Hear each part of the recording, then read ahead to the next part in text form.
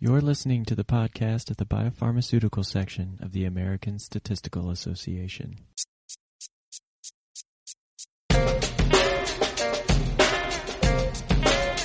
Statistics. Statistics.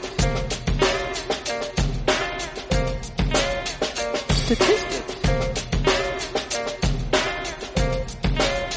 Statistics. Statistics. Hi, folks, and welcome to the show. This is Richard Zink, and you're listening to the podcast of the Biopharmaceutical section of the American Statistical Association. This is episode 98, and it features a discussion with the Safety Working Group about their new edited volume, Quantitative Drug Safety and Benefit Risk Evaluation, Practical and Cross-Disciplinary Approaches. In this episode, I speak with James Buchanan, Judy Lee, Melvin Monsaka, and Bill Wong. I hope you enjoy the episode. Note that the 2022 workshop takes place September 20th through the 22nd in Rockville, Maryland. It sure looks like we'll have the opportunity to be together in person this fall, so keep an eye out for registration in June. And as a reminder for these discussions, please note that people are sharing their personal opinions, so please don't overinterpret their comments as representing the groups or organizations with which they participate. Now let's start the show. Hi folks, today we are talking about safety. I'm speaking with James Buchanan, President of Covalence, Judy Lee, Senior Director of Biostatistics at Bristol Myers Squibb, Melvin Monsaka, Senior Director and Head of Safety Statistics at AbbVie, and Bill Wong, Executive Director, Clinical Safety Statistics and Late Development Statistics at Merck. Thanks all for being here. Thank you for having us. Yeah, and just to point out before we get started, the four of you are co-editors for the recently published book Quantitative Drug Safety and Benefit Risk Evaluation, Practical and Cross-Disciplinary Approaches. So congratulations on the book. Hope you've had some good responses to it so far. Thank you. Thank you much. Let's learn a little bit about each of you. Can you describe your current role for us and how your career came to focus on the topic of safety? Jim, why don't we start with you? Great. Thank you, Richard. Yeah, so currently I'm one of the co-chairs for the working group as a whole, and I also co-lead the task force on interactive safety graphics. I've been in safety in the pharmaceutical industry for a little over 30 years, got my start many moons ago at Genentech, which is where I really learned about safety surveillance and such, and kept on the safety track really through my whole career up until the point of being a safety consultant. I remember back at Genentech, I was baffled by what a safety signal was. And here 30 plus years later, I find myself, teaching about safety signals, and then with Dr. Mungtong Lee, authoring the chapter on signal detection and evaluation. So it's been a long thread through my history. You are not a statistician by training? No, not a statistician, but more the safety clinician, if you will. So I represent the clinical side, and my stats colleagues balance it out on the other side. Okay, I just wanted to bring that up. I think most of the time we talk with statisticians here, but we're always excited when non-statisticians want to come and talk with us. So thanks for being here. Judy, how about yourself? Sure. Judy Lee, currently a Senior Director and Biostatistics Lead at Bristol Myers Squibb at San Diego site. I manage a group of biostatisticians supporting the late phase drug development within BMS immunology and fibrosis franchise. To answer the question on how safety become one of my focus areas, I think it goes all the way to my earlier career life where I had the privilege to work at the U.S. Food and Drug Administration, the Center of Biologic Evaluation and Research. I was very lucky to be awarded with the FDA Office of Chief Scientist intramural grants for 2 consecutive years to work as the primary PI on projects utilizing advanced statistical methodology to investigate safety profile of patients with certain disease conditions. And my safety projects just expanded from there, I think, from women's health to rare disease, immunology, hematology, and etc. It has been a very pleasant, a rewarding journey, and I truly enjoy working on the challenges, safety, evaluation phases. As far as my relationship to the working group, I think Qi was the one who introduced me to the safety working group. Then I became the co-chair of the safety monitoring group with Bill, and later on the merger of the 2 working groups. I know we're going to talk more about this later, but here I am, very happy to be part of the working group. Great, thanks, Judy. And Melvin, tell us a little bit about yourself. Melvin Musaka. I currently work for AbbVie, where I lead a group of citizens focusing on safety. The industry for over 25 years, 10 of which we are really focusing on, safety, within the stats in a setting.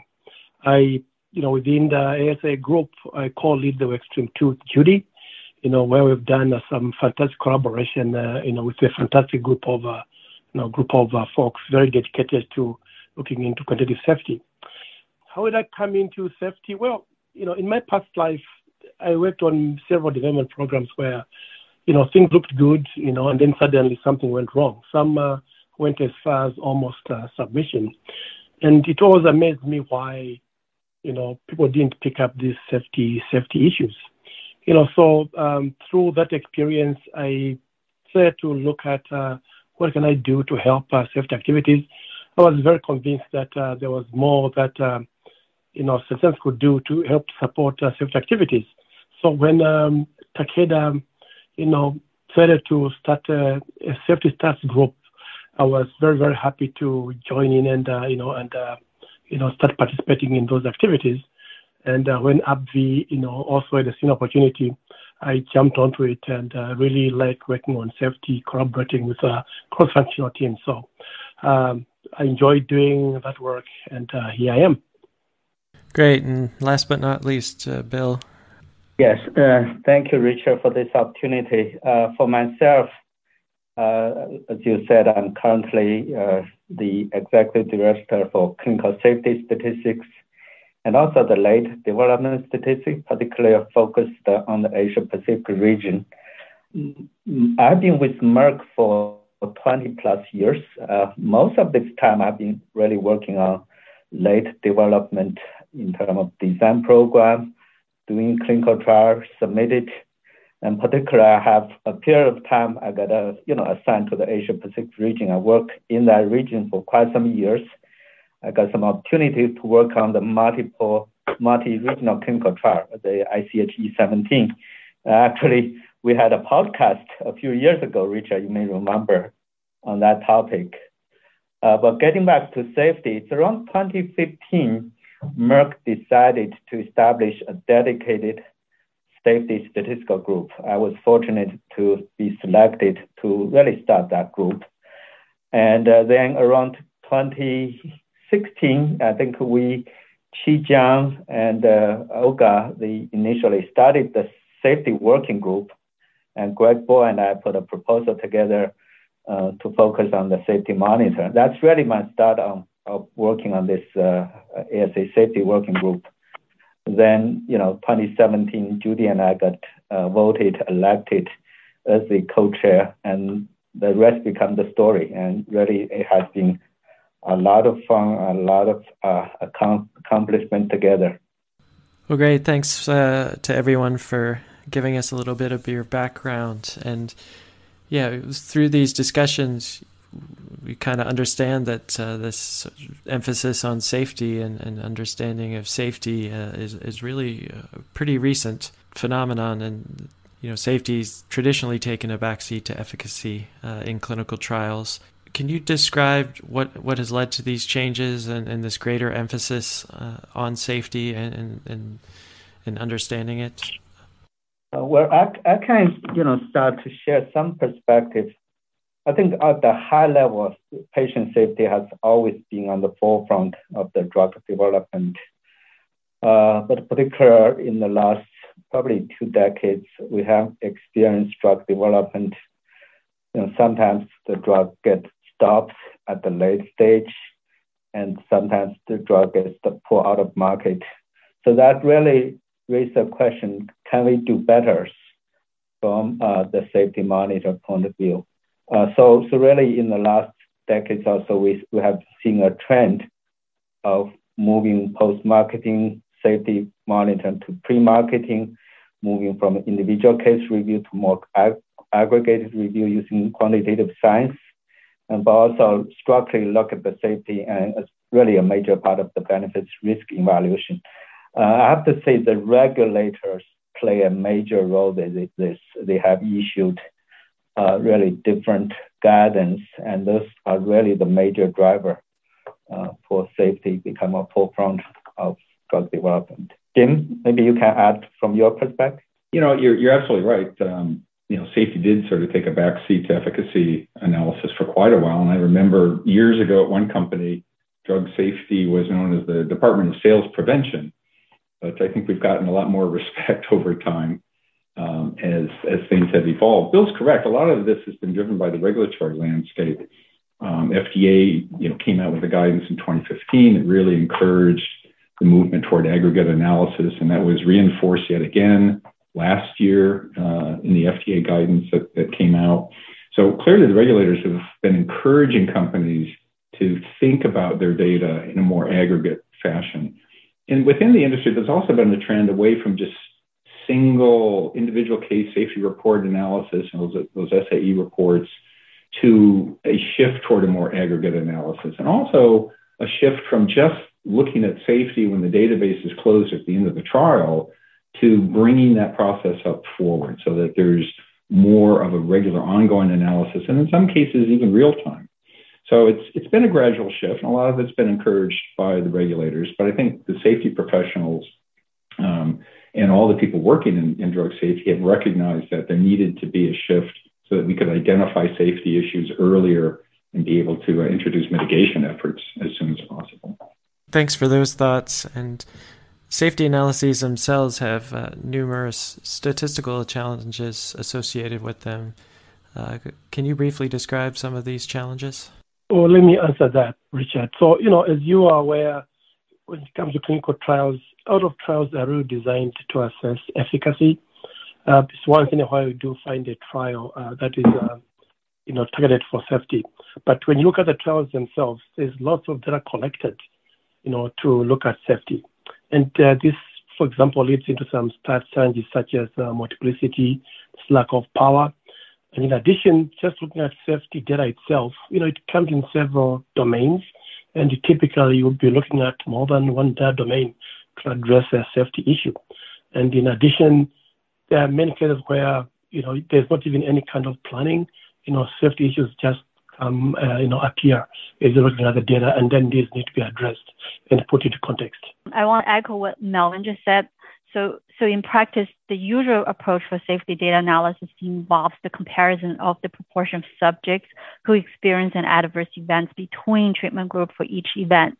And then by doing this, it could be a large number of analysis which inadequately, with inadequately statistical power and no meaningful type 1 error control.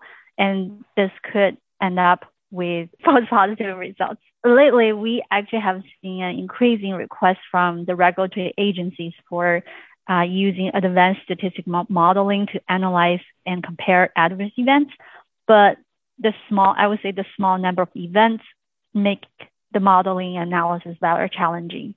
And in addition to that, I will also say for complex study designs, especially those with the efforts on efficacy, pooling the safety data to provide an interpretable analysis could also be challenging. So you're all members of the ASA-DIA Safety Working Group. Judy, Jim, and Bill, you've recently served as co-chairs for the group. Why was it so important for the American Statistical Association to partner with DIA and collaborate with clinicians in developing a comprehensive approach to exploring safety? I can start with that. Maybe I'll just talk a little bit about the history, and then I'll have Bill and Jim talk more after that. So in 2008, the section started a safety working group. I didn't realize it's been such a long time. Actually, it's been more than 8 years. Time flies. And at that time, we include active members and advisors from regulatory agencies and pharmaceutical companies. The founding co-chair were Olga and T. And shortly after that, the safety monitoring working group formed in the fall of 2015 with the mission to help empower the biostatistic community to better enable qualitative and quantitative safety monitoring. Later on, the two working groups actually merged into one and has expanded its work streams and task forces from members purely in the US region to a multi-regional collaboration. Initially, we have three major working streams. So work stream 1 focuses on the interdisciplinary safety evaluation. Work stream 2 focuses on the safety monitoring statistic methodology. And work stream 3 focuses on the integration and bridging of the real-world evidence and randomized clinical trial for safety decision. Throughout the discussions and with the advisors and thought leaders, the working group identified that the interdisciplinary collaboration is actually so crucial that leads to the partnership of DIA and ASA Safety Working Group. Well, first I want to say that Judy's history lesson bring a lot of good memory back. Actually, it was right. We started 2014, and then 2015 we added the safety monitoring piece. I think it's around 2016 in order to really, focus on those things matters. We did a systematic survey to the industry. Around 26 companies responded to a survey. We also selected, I believe, more than 20 key opinion leaders across different functions, the statistician, the clinician, the pharmacoepi, and we really have one-to-one sort of like interview. And through those systematic survey and interview, there's a couple of major pillars came out. Once they say you do need to pay attention to data, the quality of data, the intelligence data architecture. And the second, they say you have to have a good analytical methodology and tools. Particularly they talk about visual tools. I hope Jim can talk about some of those things we have been working on. And then they also say you need to think about good processes. And these are some of the reasons we work on some of the process initiatives. But the last thing, they really focus a lot is what Judy just mentioned, interdisciplinary collaboration, interdisciplinary scientific engagement. I think that really was the major driver for us to think broadly. And that's why around the later part of 2017, we started talking with the DIN safety community. We established a really good partnership. And there's a lot of things came out of that. And maybe, Jim, you can give some good examples from those efforts. Yes, absolutely. I think the Interactive Safety Graphics Task Force is an excellent example of what can happen when you use an interdisciplinary approach. I've been a member of DIA for years and years, certainly longer before I joined the ASA group. But in the case of ISG, Interactive Safety Graphics, we were interdisciplinary really from the outset. So there were safety clinicians, there were biostatisticians, programmers, data scientists. We've got people from certainly the industry as well as FDA and even some academia folks. So it's a broad swath of talent that we brought to bear. And where it became really apparent why this was so valuable is because we each bring a unique perspective to the approach. Our first project was to develop the Hepatic Explorer, which is an interactive version of the classic EDISH plot. And so the clinical folks brought to the table the types of clinical questions that we really wanted to see if we could address.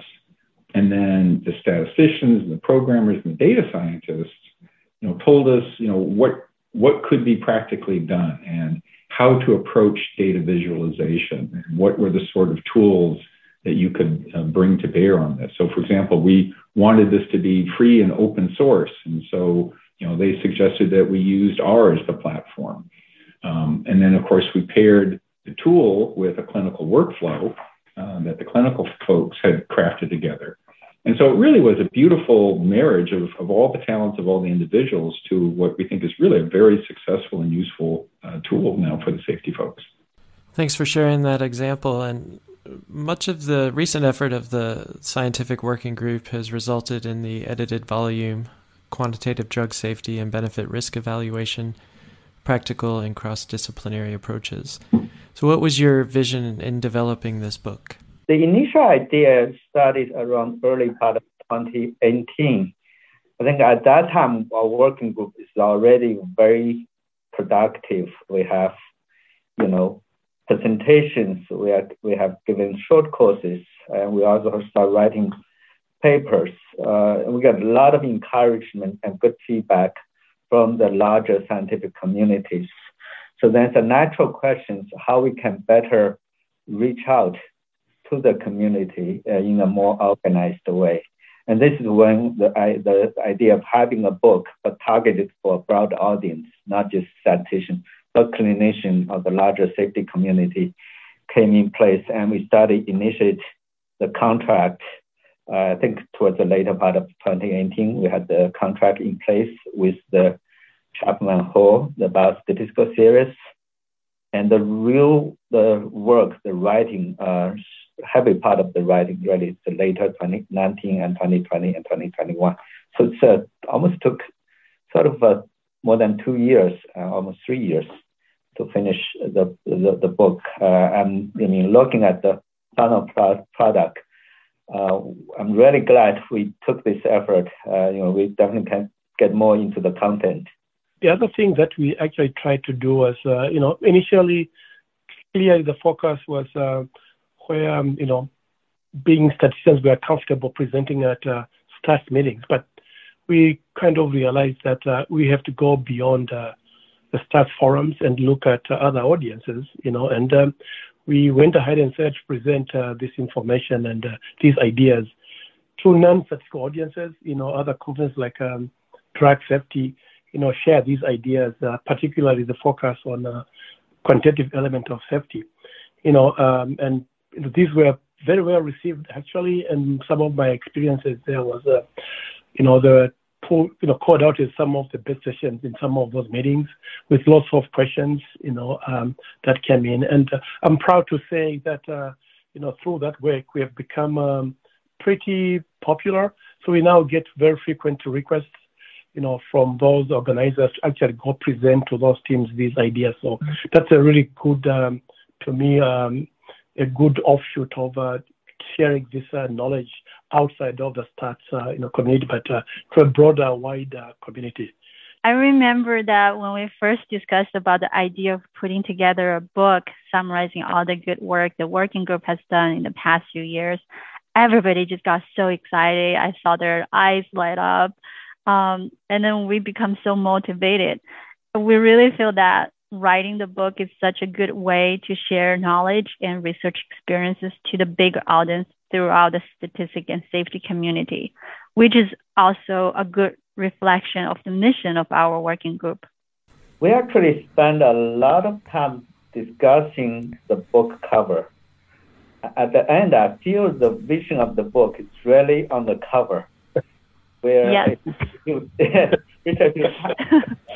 If possible, I would welcome you to put the book cover maybe as some sort of attachment, a link to the podcast, because that clearly shows that we are thinking about quantitative science, but also medical science. So you have the science of quantitative and medical on both sides, but we try to fit them together.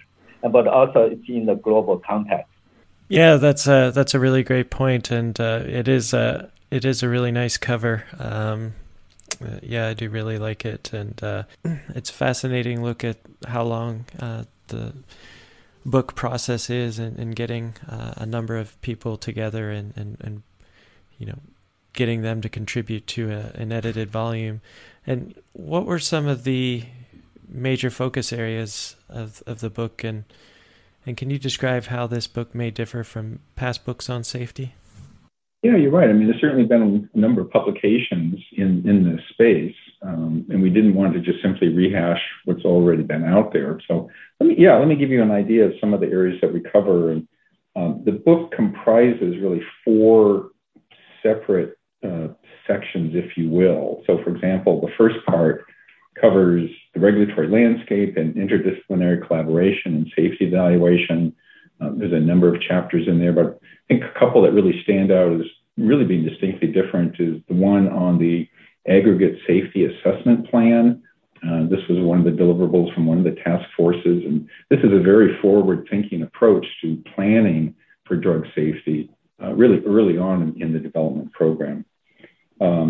There also is a chapter on safety signaling and causal evaluation, and this takes, I think, a new approach to really giving a practical framework for both signal detection as well as evaluation. The next section covers statistical methodologies for safety monitoring. There's a number of chapters in here. One that really stands out for me is quantitative methods for blinded safety monitoring. So if there is more of this shift toward an aggregate safety assessment and doing so on a more regular basis, often this is during the period when the trials are still blinded. So how do you approach that? And this gives, I think, some very practical ideas for that. The third section, design and analysis considerations in randomized controlled trials and real-world evidence for safety decision-making. Also, we've got multiple chapters here, but I think one that also stands out significantly is the one that's describing the Sentinel system and how that is being used for real-world evidence generation. And the final section is safety benefit risk evaluation and visualization. And we cover a lot of interesting ground here, but one of the chapters deals specifically with estimands in safety. And for the clinical safety audience, the estimand concept is something that's relatively new. We certainly had it for a while in our approach to efficacy evaluation, but it's something that the safety clinicians really need to understand. And I think this chapter helps bring that introduction to bear very importantly that way.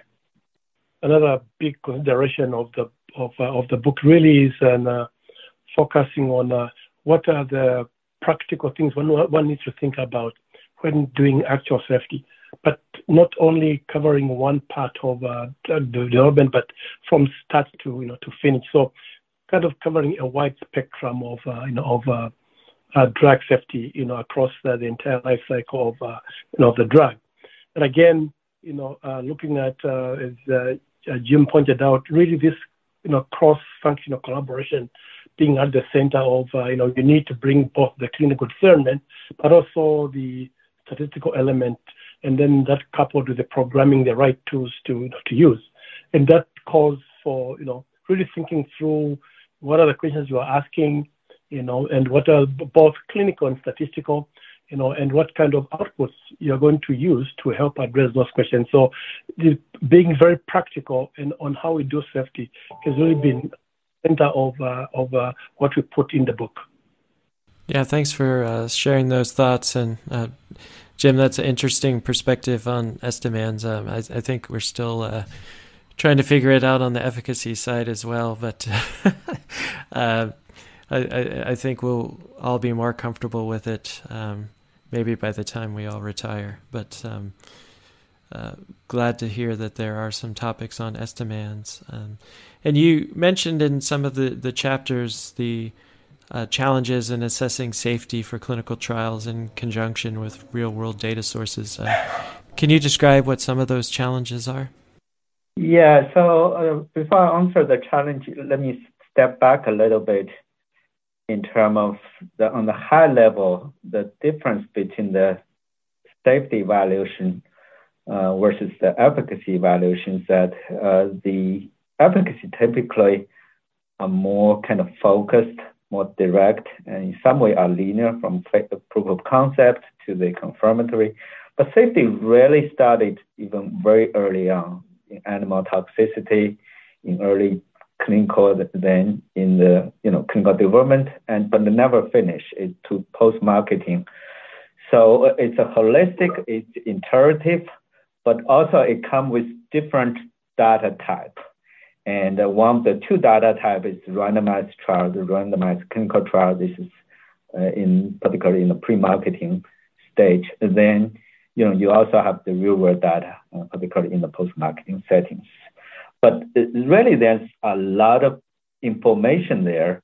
So the key opportunity there is how to really take all those information in and try to help the decision making and try to make a good sense out of this. That's the reason why we actually started. This is towards the late part of 2019, a dedicated work stream on the RCT and RWE integrations. And some of the challenges we have been working on is when you have that different data type, how would you handle the analysis? How would you adjust for some of the potential confounding factors? Are there better methodology to go with it? And then also for the more randomized but real-world trial, like programmatic trial, how would you better kind of make it the design to really account for all the potential factors, but still be able to derive causality statement? And similarly for the real-world data, and how would you can prospectively plan for the analysis? But then when you integrate them together, what are the potential issues, and so that you can make sure at the end it's valid to integrate the decisions to make sense. So those are some of the challenge, and not to mention this issue of big data, the volume data, or the variety of the data, but also the speed of the data. Those are the challenges. And if I may just take it from there, rightly put, you have these data now becoming bigger and bigger of different data sources. And with that, obviously comes, difficulties in data quality, along with, processing, lots of missing data, different data standards, all of which render, lots of difficulties in actually processing it, analyzing. So you spend quite a lot of time just trying to get the data in the shape that you're looking for, or maybe the data you're looking at isn't really set to answer the question that you're trying to address. So all these considerations make these other data, very challenging, and also sometimes, it may lead to some challenges in interpretation of the analysis. So, if with that lack of quality and also lack of missing data, might render itself somewhat difficult to really draw some reliable conclusions, once you are done with analysis. Thanks for those thoughts. I'm sure those methods will become more important as we see more and more real-world data used in submissions. And another topic you brought up was estimands, and there's been interest in estimands for the last several years, probably more so on the efficacy side. But when discussing safety endpoints, what are some of the key considerations when defining estimands, and which approaches are typically recommended or have you seen in practice? I think one of the most important considerations is to define clearly and accurately the scientific question of interest that the clinical program is trying to answer. I know it's a bit easy to say, but it's actually not that easy to implement this in real life. And it requires some real deep thinking and collaborations between especially statisticians and clinicians.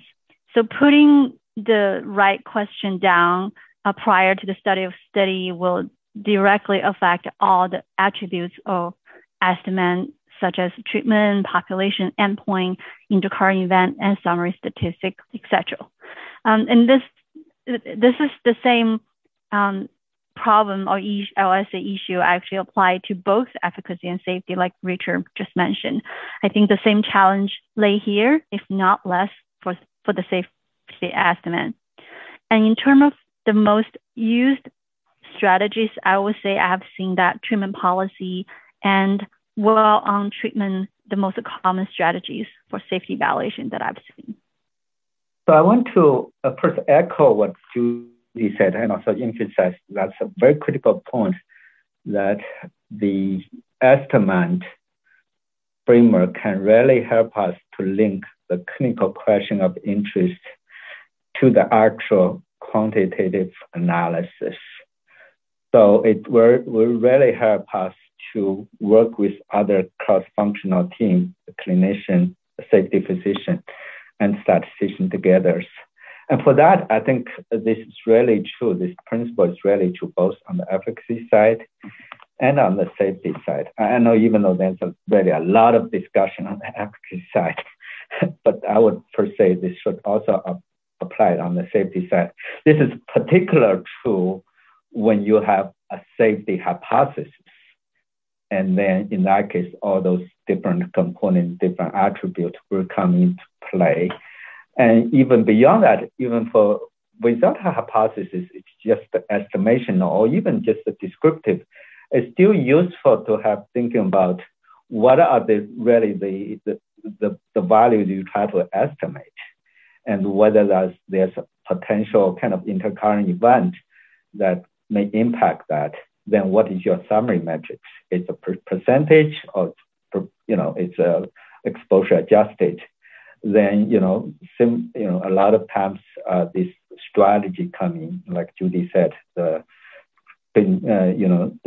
wire on treatment strategy, or sometimes we say wire on risk strategy, where you look at not only the number of days we take the treatment, but additional days where the drug may still be in your body. So this is the so-called wire at risk strategy. So I think we have the different chapters cover this idea. This including the ASAP chapters or chapter 2. There's a few paragraphs we talk about how to use estimate in the interdisciplinary collaboration. But we also have a dedicated chapter, I believe it's chapter 13, where we get a little bit more into the estimate on the safety side, but also the estimate on the safety and benefit risk side. In particular, how do you pair up the estimate consideration on the safety and efficacy so you can do a meaningful benefit risk evaluation.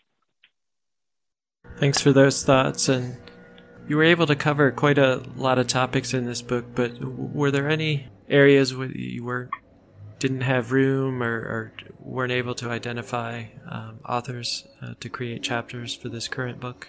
Yeah, as comprehensive as the book is, there's still a number of areas that the working group is developing ideas and techniques and so forth that didn't have a chance to find a way into the book. I can give you some examples in work stream 1, for example. We have task forces that is dedicated to developing a benefit risk assessment plan. So kind of along the lines of the aggregate safety assessment plan, but this time focused on benefit risk assessment. That group had just recently formed when we started this project. And so really their work wasn't mature enough to find its way into the book. Similarly, there's another task force kind of parallel to the benefit risk assessment planning, and that's the benefit risk assessment tool suite. These are a number of visualization tools that will eventually be migrated into the platform of our interactive safety graphics, but they will help support the benefit risk assessment plan. So those are two areas, two task forces whose work, as I said, we're not quite mature enough yet to get their way into the book, but we hope to give them some publicity later on. Melvin, I know you have some ideas on some of the other work streams. Yes, yeah, indeed, Jim, as you pointed out, whenever you're working on a book chapter or a book in general, you don't have enough, space to say everything you want to say about a particular topic. So there were a lot of topics that we did actually, include that we would have loved to include, including doing some really deep dives on some of these topics and how they work.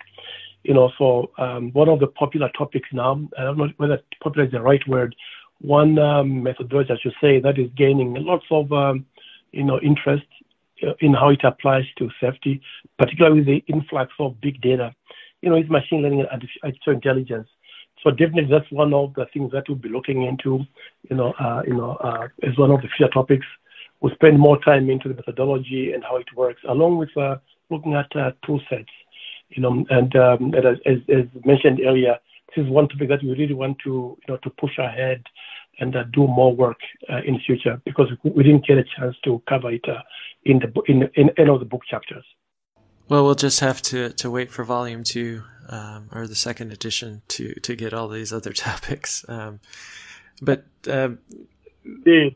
Yeah. What, for individuals or companies looking to develop a comprehensive approach to safety, what recommendations do you have? Yeah, our book really have quite a few chapters cover this. How do you kind of work together, and particularly in section A, the first section, the interdisciplinary section. Like I mentioned, safety is really holistic. It's iterative. It's from end to end. So one of the things come out of our working group is to really having a strategic planning we call aggregated safety assessment planning practice. And so our chapter 2 really dedicated to that.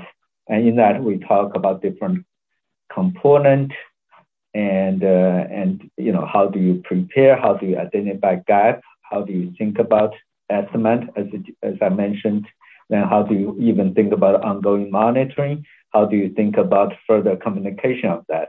So we truly believe a more holistic, proactive, aggregated assessment planning is the way to do it. And this is not only in the book, it's also published in one of the Pierce article last year. Yeah, and I would add to Bill's comment about having the frameworks in place and those being some of the deliverables of the working group. But you can also then think about the tools that you want to have available to you to help search through the data, to do that signal detection and evaluation, for example. In the chapter on signal detection evaluation, we talk about some of the tools available and certainly point to the open source tools that the Interactive Safety Graphics group has produced.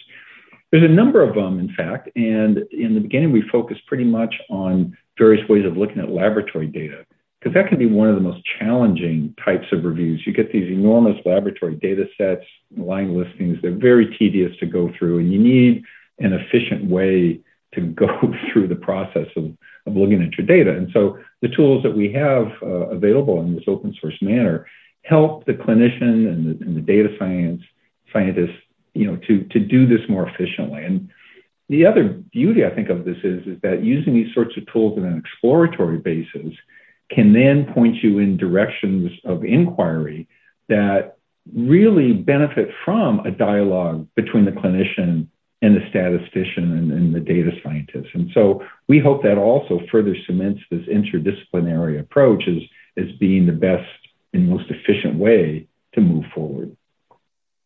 Melvin, I know you have something you want to add to that too, I believe. Yeah, carrying on from what you just said, Jim, the whole idea of, in the past, it was almost the sense that there was silo of statisticians and the clinicians not working together for safety. But really, to get this to work, you really need to have that cross-functional collaboration. If possible, have some champions in the different groups really, harnessing and promoting this collaboration. And to my experience, has been that, regular joint meetings, are very helpful to discuss safety issues where you've got, the clinicians and the citizens in the same room talking about the same safety issue. But from a point of view of actually managing this, this work, and making sure that there is a structure put in place, there's always the sense that if you don't do this in a little bit more of a structured scenario or setting, you will not succeed. People are still building silos. So there's really need to also engage everybody, including management, to actually help promote and foster that collaboration. And that is what can help really foster, that work on safety to go a long way, through these, great collaboration between the different cross-functional groups. Judy, want to add? Yeah. Summary everybody else just said. I will just say, go and read our book. I think our book really provides a good resource for both theory and open sources, as well as the tools. And as Melvin mentioned, the second volume will also provide some of the code. So it will really help with from a different perspective. And then if one more thing I can add on, it just I would say to plan earlier, to think about all those ahead of the time, but not wait until last minute. And also collaboration between statistician, physician, and safety group are very crucial. Thanks for sharing those thoughts. And I'd like to, before we sign off, I'd like to talk a little bit about the future of the working group. What's next for you guys? Yes, so let me start very high level, then I'd like to have Jim, Melvin, Judy talk about some of the work we are already thinking for each work streams. I think one of the things we are very proud of, we actually not only have done a lot of good work, we really have created a good kind of governance structures. So we have, every year we have so-called co-chairs, and then we have different work stream, have co-lead for each work stream. We have a good way to enroll member. We welcome new member to join us. And in that, we sort of each year, we look at what we have done, summarize, then we look at what we can do next year. So we have done that really in the next few months, particularly for 2022 and future. So maybe we'll have Jim talk about workstream 1, then Melvin and Judy talk about workstream 2. I can talk about workstream 3 and other efforts. Thank you, Bill. Yeah, workstream 1 has great plans actually for this year. The Aggregate Safety Assessment Plan Task Force successfully published their first manuscript last year, and this year they plan to follow on with another publication that really speaks to more of the practical implementation of the ASAP. In terms of the interactive safety graphics, we've completely revamped the platform. We're on now platform 2.0. And this will allow us to do a lot more interesting things with the graphics. We already have plans underway to develop a QT prolongation and other ECG analysis tools. And we're working on this in collaboration with the Cardiac Safety Research Consortium. We have plans for a renal explorer to look for instances of acute renal injury. And very shortly, we'll have a volcano plot, an interactive volcano plot available as well, too.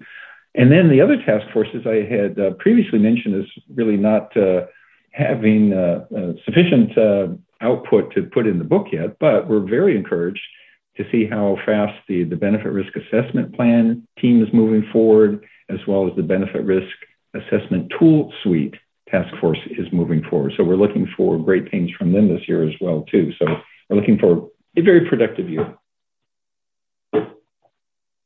Nice overview of the workstream 1. So for workstream 2, our vision of 2022 will be continue developing some of the materials that were not able to be included in the book due to the space limit. And I know Melvin mentioned that a little bit before. And besides that, we have a brand new initiative this year also, which is to focus on the benefit risk analysis in the multi-regional clinical trial settings. We also have other focuses. I'll leave it to Melvin to talk about it.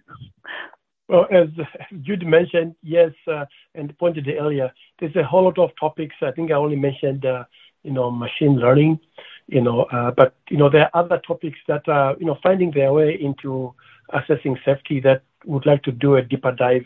I think I mentioned machine learning. You have got network meta-analysis. That is really becoming a very good tool to look at safety data as well. But beyond this, there's always that consideration that people come up with new ideas and new methodologies, and people don't actually use them. So one of the things we are trying to do is that in addition to these methodologies, we also want to identify what tools are there available to actually apply these methodologies, tools that can be used by both, such as non-statisticians, and identifying those that exist or fine-tuning what is already available, and also rely on, other, for example, for Extreme One, we have the ISG group that, when we are working on a methodology that we think requires a visualization and was identify that, we can always share that with, ISG to see if they can have this implemented. So, the big idea of a tool set is actually a big part of how we can get these methods to be used. So the idea of Volume 2 is actually not far-fetched. So indeed, we might see Volume 2 down the road of the book. Yes, so we also have a Workstream 3, which focus on the randomized and real-world data integration for safety decision-making. So myself and Yang Ma from the US FDA, we are co-lead this particular workstream. And we have recently finished our brainstorming for 2022 and beyond. And so, for example, one of the tasks is going to dive deeper on how we can use estimate in the observational data space, including the design, including the analysis. Another workstream will look at the real-world kind of trials, including pharmacoepidemiology trial in a multi-regional fashion. How would we design? How would we analyze? Another task force will dive a bit deeper and further into how we can use machine learning and for causality assessment and for some of the more comprehensive benefit and risk evaluation. So there's a lot of excitement there and a lot of interesting idea. We also have separate from all this work stream for the OCD team, the outreach and communication team, and currently is leading by Saurabh, Sandra, and Piyusha Tandon. And they really have a lot of ideas in terms of further outreach out of ideas. And we also recently started a scientific seminar series under the leadership of Mengchen Li and Susan Mayer.